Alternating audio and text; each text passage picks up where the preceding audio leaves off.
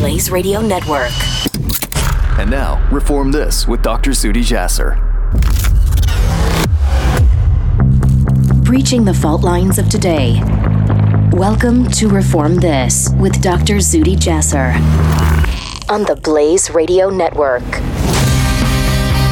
This is Dr. Zuhdi Jasser. Welcome back to another episode this week of Reform This on the Blaze Podcast Network.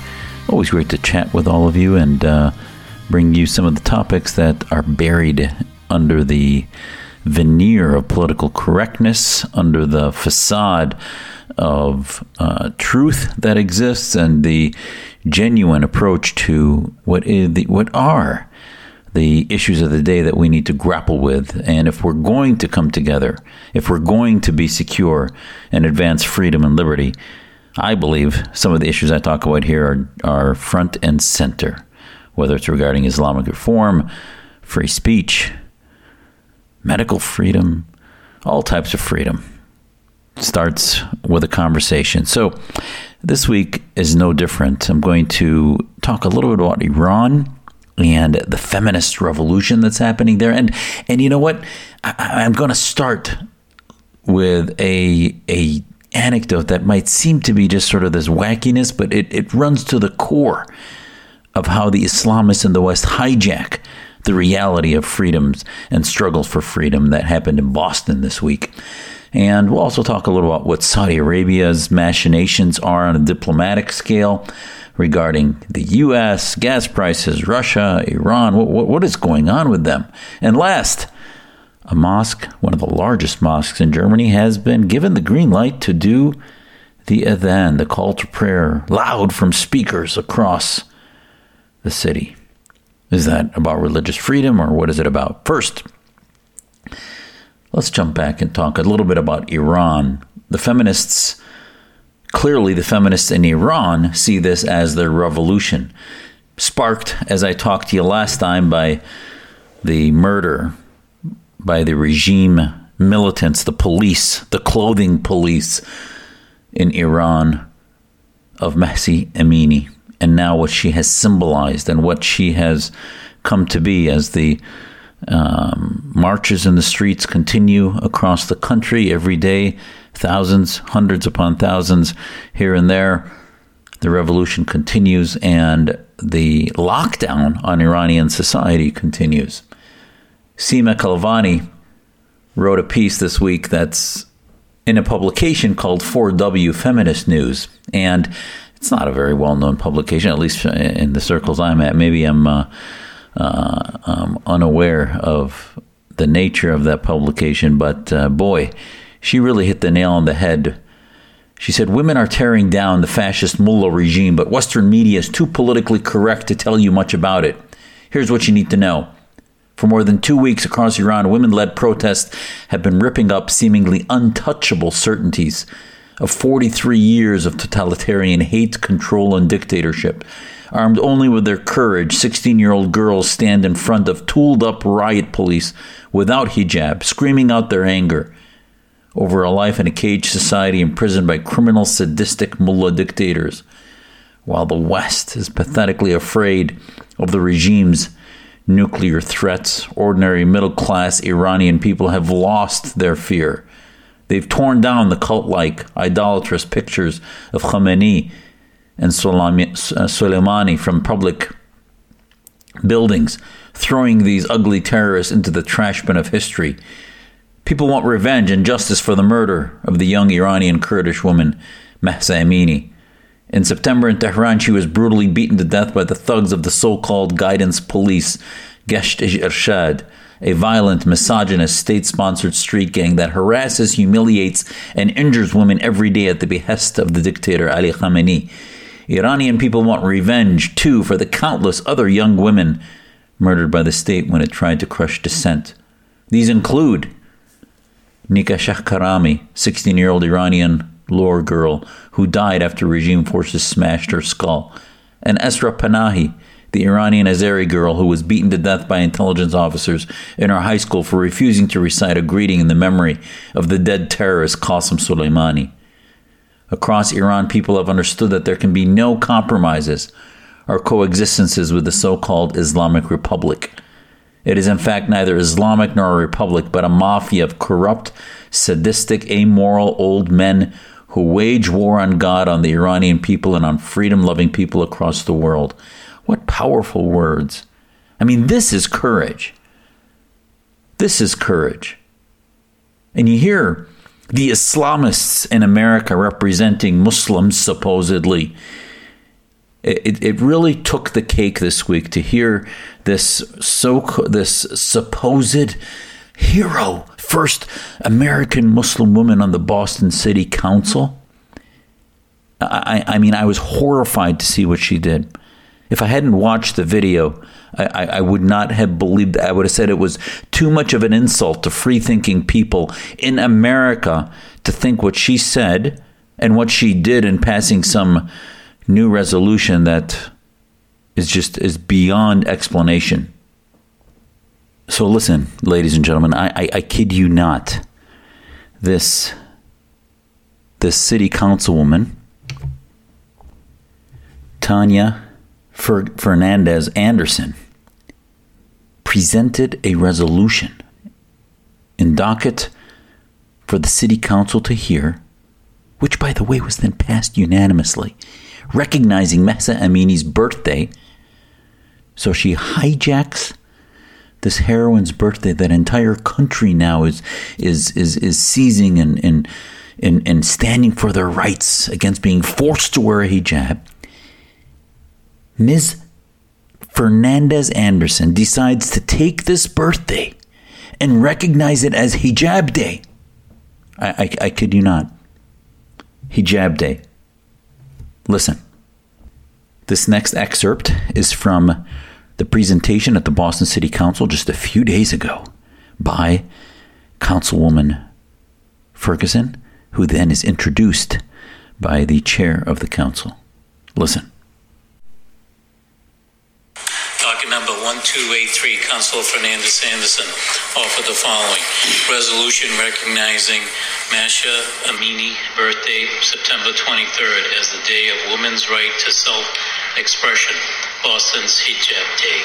For the past few weeks, people of good conscience, or a month or so from around the world, have joined in protest the thousands across Iran, demanding justice for Mahsa Amini. These protests in the heart of Iran have featured brave women burning their scarves and cutting their hair in the face of arrest, abuse, and in some cases even death. Unfortunately, many people have taken these protests as an opportunity to slander Islam. The Iranian culture for further silence the voice of women across the world. I'd like to just take a few seconds to... It's always about Islamophobia, isn't it? They're using it to slander Islam. And the lying sack, she says that she's protesting. Google it. I can't find anything where this woman is protesting anything happening as she stands in her hijab. And now listen, she's now, and I won't subject you to more of this than you have to, but by the way, the Boston City Council lapped it up as a bunch of ignoramuses. Ignoramuses. They lapped it up that somehow, we're going to get a little lesson in hijab. What is the right hijab? Listen. Kindly show you the difference, and it'll be quick. This is called a khimar.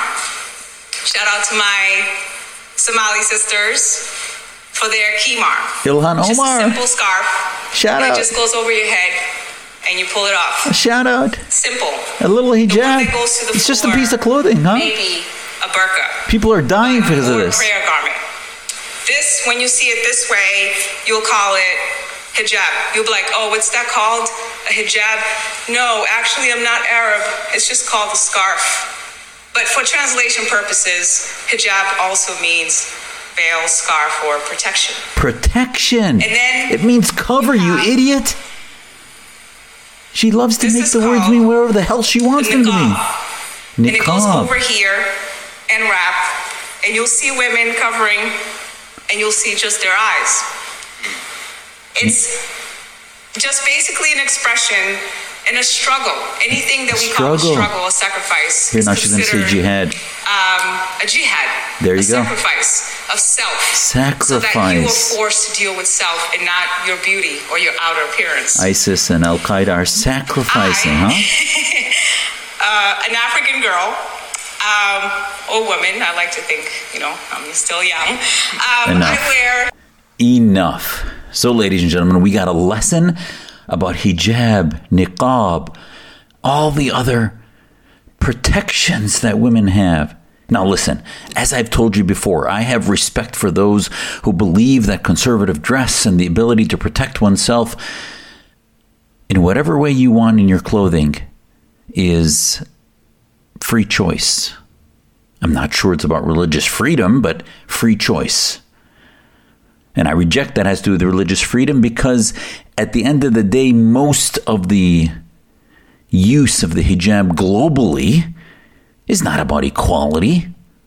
Globally, in the massive societies of tens to hundreds of millions in which women are tribally forced to wear it by their brothers, their fathers, their uncles, and the paternal tribal structure that exists in their societies from Saudi Arabia to Pakistan to Afghanistan and into Europe, it's all related to misogyny. It's all related to control, being told that they're vulnerable if they do not. They're vulnerable if they do not wear the hijab and wear the cover or the niqab, and somehow covering their face except their eyes is a tough choice that they make, and thus it must mean they're trying, she explained to the council, somehow trying to be equal? No. That is a bastardization of the reality of what the premise of conservative dress in all Orthodox communities are. It's about not objectifying women, yes, and the feminists should understand that also. But where are the feminists in the West? Where are the feminists in the West that are silent? And this woman is speaking on your behalf in Boston, who then passed it unanimously.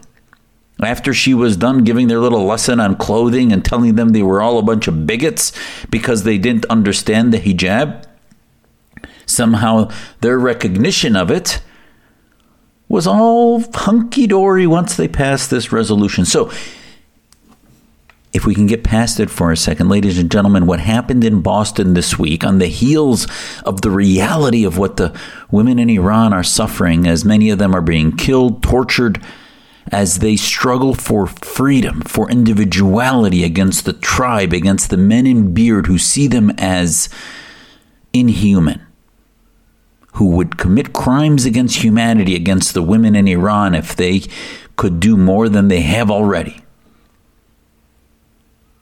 That's what's happening. So yes, every faith has its conservative interpretations that interpret a modest approach to dress, but the hijab, the niqab, whatever cultural term you want to give to it, and religious term especially, is about oppression. In 2022, in the 21st century, it is about oppression, and that's why the women and their brothers and men who love them by their side and agree with them by their side, who are their friends and not their enemies like the regime is in Iran, see it for what it is. And it's interesting, when we talk about hijab in America, it's always about the positive right. In ethics and principles, Kantian ethics, whichever ethics you want to talk about, there are positive rights and there are negative rights. The positive rights are the rights to do something, to speak out, to wear something, to have whatever right that you embrace of the Bill of Rights or your Constitution. The negative rights are the rights to reject something, that the government cannot impose everything on you, that you then accept, that ultimately you have freedom of autonomy, of choice, of bodily function, whatever it might be, of what you wear, what you do, and what you choose to participate in and what you choose not to participate in. That's a negative right. And it's interesting. It's so fantastically hypocritical, isn't it, that the Islamists in the West, they talk about the positive right of hijab. Oh, but they don't say anything about the negative right, to reject it and to reject clothing that wraps them up like they're wearing a blanket and makes them inhuman. No. And then when they're talking about the Middle East, they again say, oh, this is the right. Oh, I love it. So Islamic when I go there. Everybody's wearing hijab. It's such a beautiful culture. Oh, really? Really? That's Islam? Is a preponderance of robots who just do what the government says? No, Islam is choice. Ultimately, I believe, and as we've talked about in this program before, that God can only judge us if we make a choice to practice the various things that we consider to be pillars of faith and action, or whatever they might be, if we live in a laboratory in which we can choose not to do them. So I don't even understand how the positive right of hijab is anything that God cares about if you don't live in a society where you can reject it and not wear it. So this is amazing to me how hypocritical and duplicitous the Islamists are, that they conveniently talk about rights when there are positives, and they want the secular cultures to accept them and not demean them, when in fact the West's demeaning of them is not an attempt to demean it, but rather to put it in the context of choice and not oppression, to put it in the context of true equality.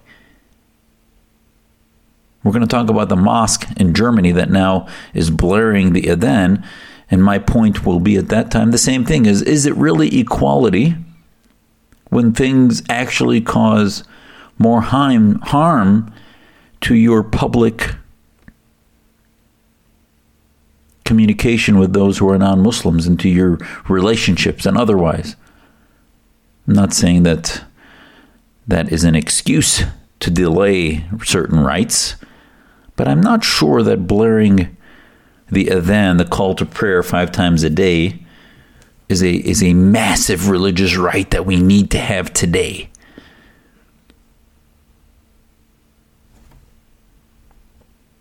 Let's go on with Seema Kelavani's piece in 4W. She said, "The slogans of the streets today are death to the dictator. Marbar dictator. I will kill anyone who killed my sister." And then she says that in Farsi. "And we will die, but we will take Iran back from you. No matter the risks, day by day again, people come out to the streets. While Iranians have been fighting for freedom, Western media has devoted very little coverage to the struggle of Iranian women." Now, just to show you that she's truly a leftist here, she then goes on to slander Queen Elizabeth and talk about her as a war criminal in her piece. Now, I think it's fascinating that at least this is evidence of a leftist who is honest in her discussion in the West of freedom, of women's rights and otherwise. We can debate on the West's colonialism and what is the legacy of Queen Elizabeth, but I'm not going to go on and read from her attacks on them. But at least it shows you that the left, just as in the right, we have our own debates that we have about whether it is to be pro-life or not, immigration issues, and the legitimacy of the border wall, and what is the right amount, if any, of immigration for many of us. This is a debate we need to have. And there are many, many other topics. But at the end of the day, the left isn't even, this in an obscure blog is finally at least a feminist who I believe is of Iranian origin, I might be wrong, talking about the reality of what is happening. And from the position of a feminist position of what's happening. There should be more of that, because then we could create coalitions truly that come together to keep society whole. Because when we want to stay whole, we find the things that really prop up and protect the rest of society so that we can have the freedom and the oxygen to debate those other areas that divide us down the middle. But there are some bigger topics: free speech, for equality of all the other aspects of property and of work and elsewhere. These are the things that I don't understand how we can't get 90% plus agreement on. And yet, it's too often co-opted by a political machinery. So, what do the Islamists do?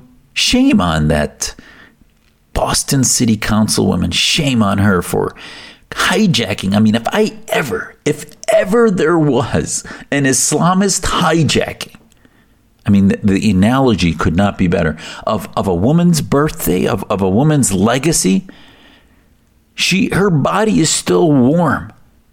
And the people are still revolting over the hijab. And the American Islamists are passing resolution in Boston City Council to honor her birthday and call it Hijab Day. You think of the litany of metaphors that can come that are just horrific from every tyranny on the planet, from China to Nazi Germany and elsewhere, that you could find some grotesque metaphor in which something evil is happening, the people reject, and the propagandists then hijack that, trying to somehow take the oxygen out and blame the West, blame others for their own plight.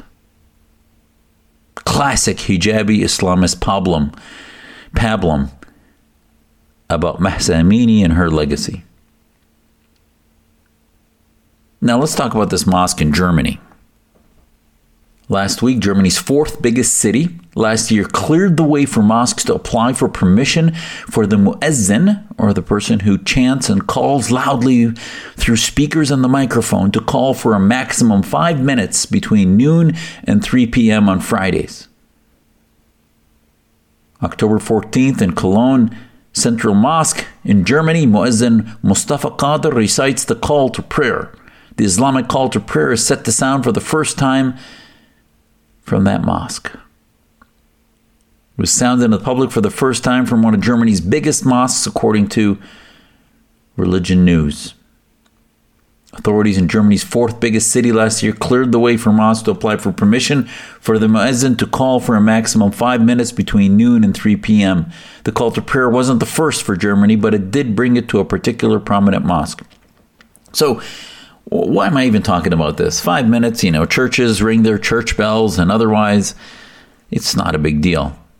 Now, apparently in the story, it's just once a week, so maybe I can get my head around that a little bit. If it was 5 times a day, like we do pray, then I can see it becoming quite annoying. And in fact, I believe a couple of years ago in Dearborn, there was a passage to allow that to happen that frequently, and it sat with me very poorly. But I will tell you that we have to be careful as American Muslims not to in any way be ashamed of who we are or what our faith is.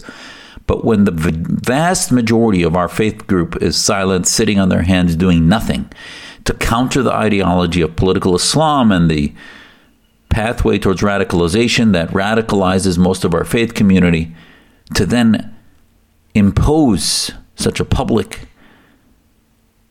imposition upon what is Western culture that we have not necessarily been heaped in religiously, I should say. Certainly ethnically we have been for quite a while, but religiously it's still slowly coming, and for the most part it's been Islamist, it's been theocratic in its manifestations, and not one that respects freedom of religion and Western separation of mosque and state. So, just a word of caution. Don't get the cart before the horse. Don't get the caboose before the engine, whatever metaphor you want to give, as we seek equality, as we seek respect. Demonstrate that we are the greatest assets against radical Islam. Demonstrate that our position in America, in the West, in Europe, in Germany is is one of humility, of thankfulness for giving us freedoms that Muslim majority countries would not give us. And to all those naysayers that want to throw expletives at me of being a Uncle Tom or whatever other pejorative, hateful speech that gets thrown at me, you know that's not what I'm saying. You know that it's not saying that somehow we should not be open. There's nobody more open about my faith and proud of the modernized interpretation of Islam that I was blessed to have been given from my parents and grandparents. But I'm also realistic that in order to earn respect with those around us, we must be genuine and open about the reality of what is and what is not Sharia, and what is and what is not compatible with Western society, and that Islamism is not compatible and it's practiced by a significant plurality of Islam and the faithful. Enough said.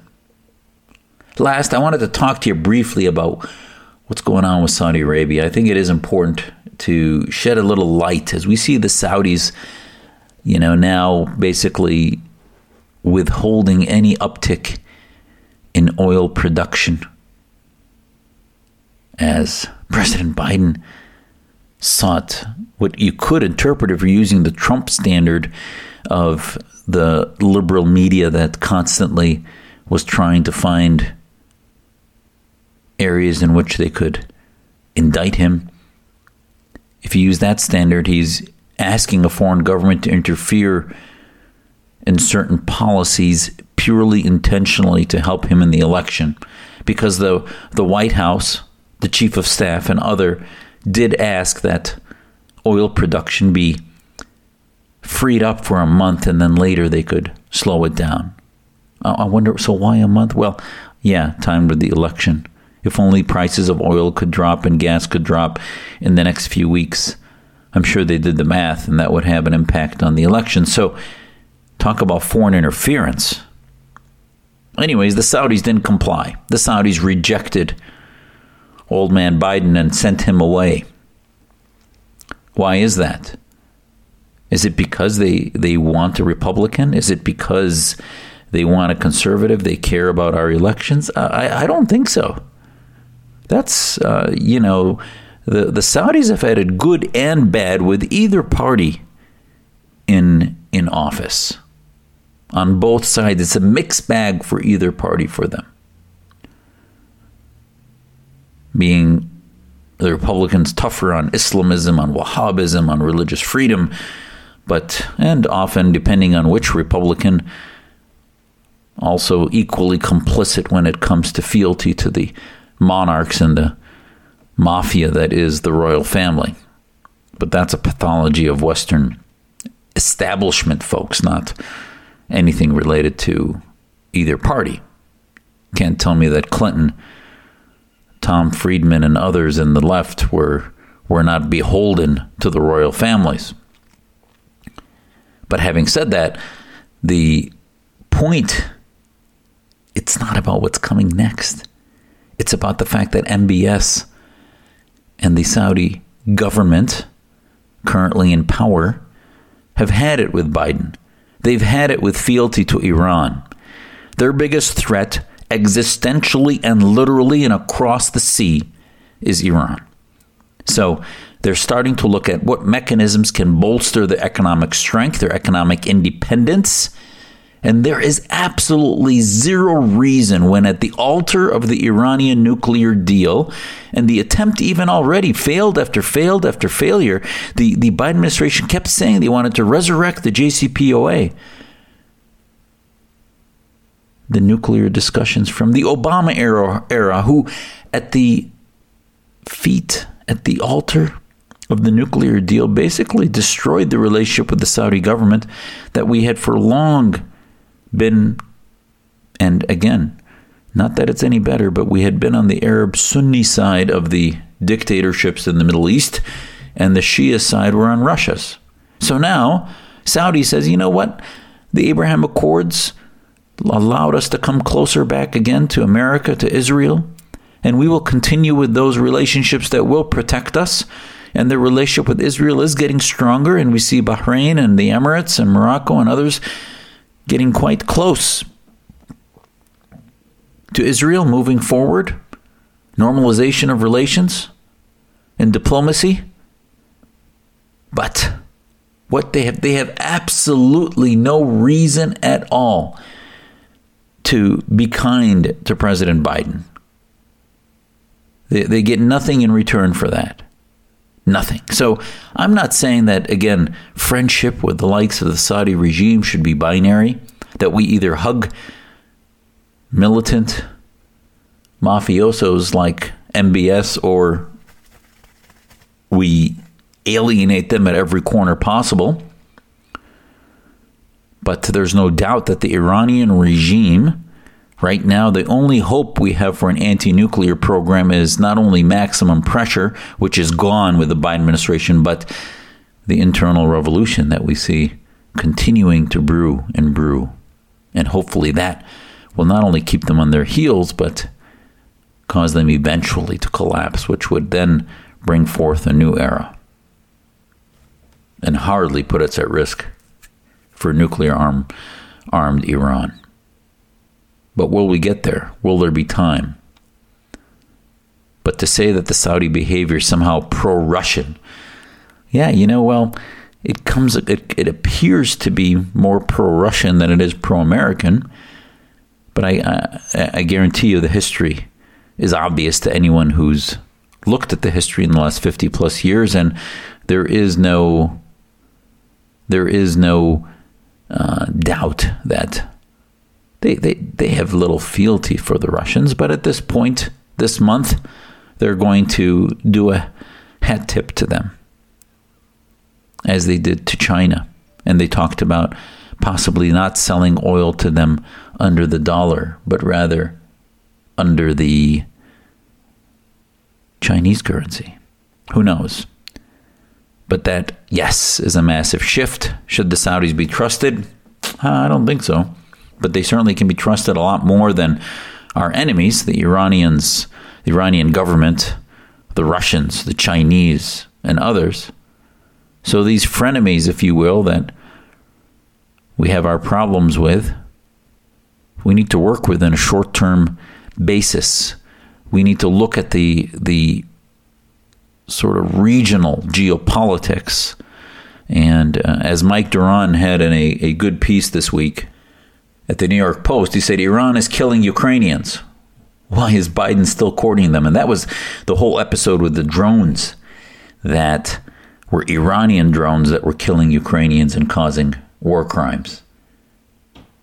And he said, Saudi Arabia cuts oil production, and the Biden says the country is siding with Russia and announces intention to reevaluate the relationship. Iran actually does side with Russia, selling the country kamikaze drones that murder Ukrainian civilians, and the White House says nothing.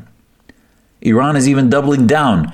2 senior Iranian officials and 2 Iranian diplomats have told Reuters that Tehran has now promised to provide Moscow with surface-to-surface missiles and even more drones. But as of yet, we see no signs of serious policy reevaluation in Washington. This tendency to overlook Iranian terrorism while fixating on Saudi misdeeds, real or imagined, is a common refrain of the Biden administration. As a candidate for the presidency, Joe Biden pledged to turn Saudi Arabia into a pariah. Never said that about Iran, did he?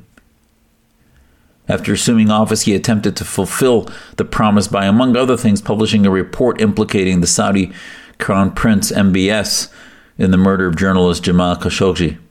But when the Iranian regime sent agents to kidnap activist Masih Alinejad from her home in Brooklyn, the crime had no meaningful impact on the Iran policy of the Biden administration, which continued its quixotic commitment to resurrect the nuclear deal. And we talked about the rest. Ladies and gentlemen, this is the lack of character, the sheepishness, the fecklessness of the Biden administration and what happens. It's not about the Saudis trying to pick one party over the other. It's about, like any personal relationship that you have to earn respect. You have to treat others with respect and then demand of them what you are clearly demanding of others. but not in an imbalanced way. And all of these behaviors from the Saudis are related to them exerting power, control, and balance where the Biden administration had none. And again, I'm not defending the Saudis, but like any bully, there are bigger bullies on the block that are much worse. And if we're going to navigate the regional geopolitics of the playground that is the Middle East with hundreds of millions of lives at stake there, we need an actual commander-in-chief, not somebody that's out to lunch and having problems putting together sentences during press conferences. Well, we've covered a lot of territory, ladies and gentlemen. I hope that you share this podcast with your friends. Tell them about Reform This on the Blaze Podcast Network. Find me on Twitter at Reform This Radio and also at Dr. Zuhdi Jasser, DrZuhdijasser. Next week, I'm going to be in Europe, and when I get back, I'll tell you what's happening there. It is an amazing gathering that is happening that when it's done is going to be the launch of something amazing. And stand by. You'll hear about it on this podcast and elsewhere nationally. Follow me on Twitter, and you will hear about it right after it's done. God bless. We'll see you soon.